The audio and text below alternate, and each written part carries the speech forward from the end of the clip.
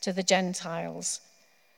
But to those whom God has called, both Jews and Greeks, Christ, the power of God and the wisdom of God.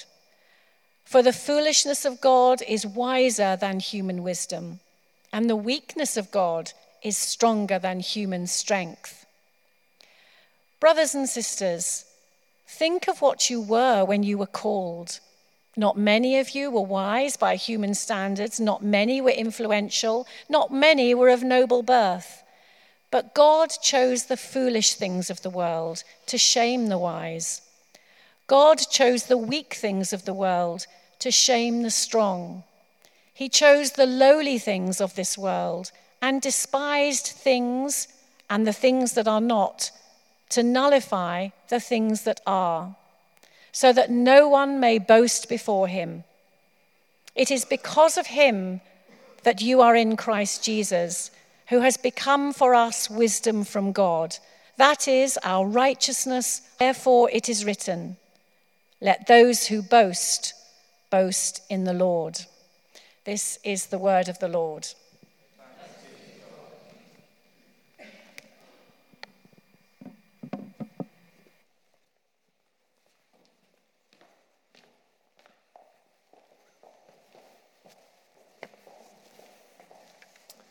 Let's just be still for a few moments as we recognize God's presence in our midst and as we ask that he might speak to us through his word.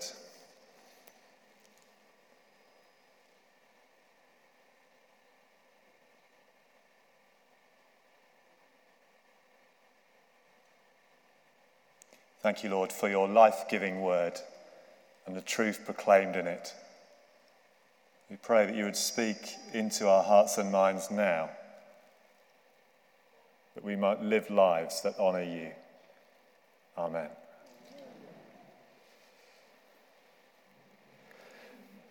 There's a phrase that's cropped up with quite a concerning regularity, actually, on news programmes in recent weeks and months. Its most common use has been in talking about splits within British politics, but also in American politics, and in relation to the church, and in relation, in fact, to wider society. And that phrase is quite simple. It's that of deep divisions. I don't know how many times in the last few months I've heard that phrase used on News at 10. Deep divisions within our society, the church. And it's all rather depressing. And so we need something to bring people together, not tear them apart. War, of course, exposes deep divisions, competing philosophies, greed, military might, perceptions of good versus evil, political posturing, and so much more. Deep divisions cause hurt, pain, the suffering of the innocent, and an expression of inhumanity.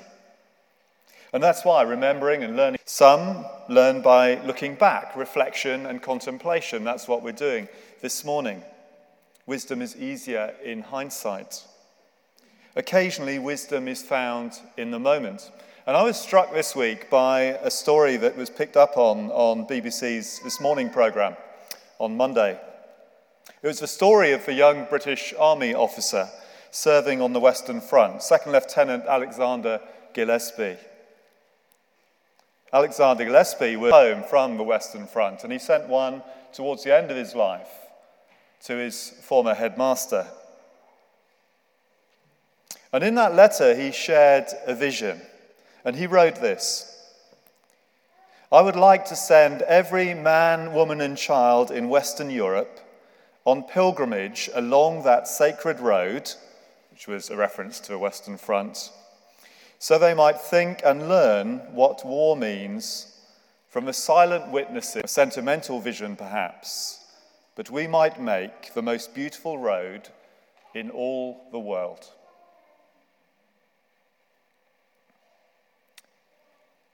His vision is beginning to be taken forward. Efforts are being made to create a network of paths through no man's land, a network of marked footpaths to enable men and women boys learn from the horrors of the past to reflect on their shared humanity.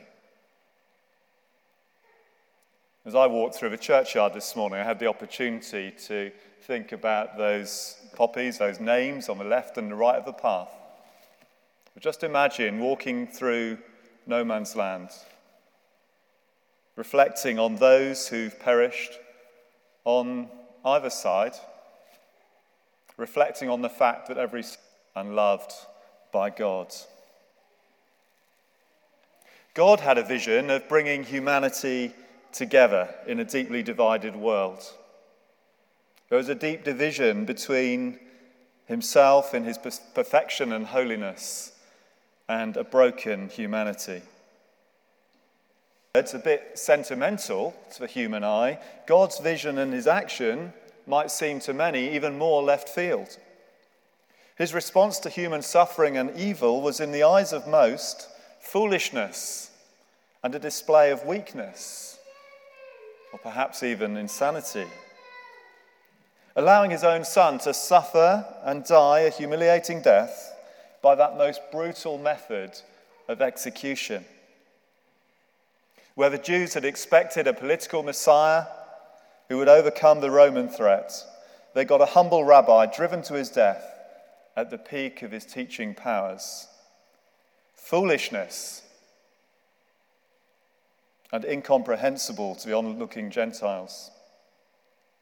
Yet, as Paul reminds us in that great reading from 1 Corinthians, this great act of reconciliation of God and man, when received by those on whom God has placed his hand, is wiser than human wisdom and highlights God's eternal strength.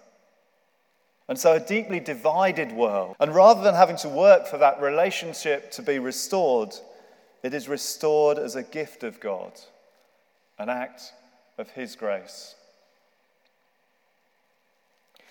The Western Front Way, as Alexander Gillespie's path is known, will act as a powerful sign of humanity being called back together 100 years on from that so-called.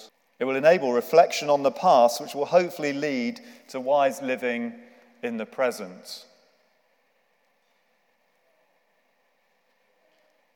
The emblem of the poppy serves a similar, but perhaps to us a more accessible purpose. As we reflect on every single life that the poppy represents, we value our own lives that little bit more and commit to peace and reconciliation. Cross, we're taken one stage further. It reminds us, like the path and the poppy, of suffering, of evil, and of injustice. But it points to one who, through an instrument of death, overcame evil and offers us hope and new life.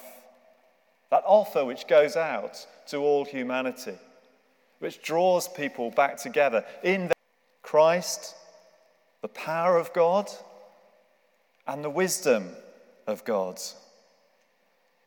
The message of his love, his life, his hope has never been more needed in a deeply divided society. And we, as God's people, have both the privilege and the responsibility of proclaiming it to those around us. 2,000 years on from his deep divisions, let's, as God's people, not be afraid to speak confidently and boldly of the God who reaches out in love with a proposition of true peace and real unity. This week in my Bible notes there was a prayer from the Book of Common Prayer which just felt very appropriate for this morning. So let's pray.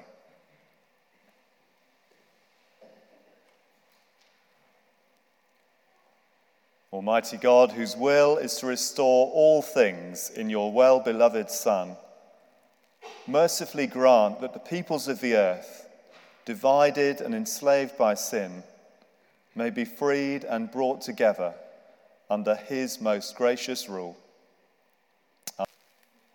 And perhaps if the band would like to join me up here, we're going to sing a song which reflects on the hope that God brings to this world, to our lives, to those whom we love, to the wider world. My hope is built on nothing less than Jesus' blood and righteousness. So let's stand as we sing together.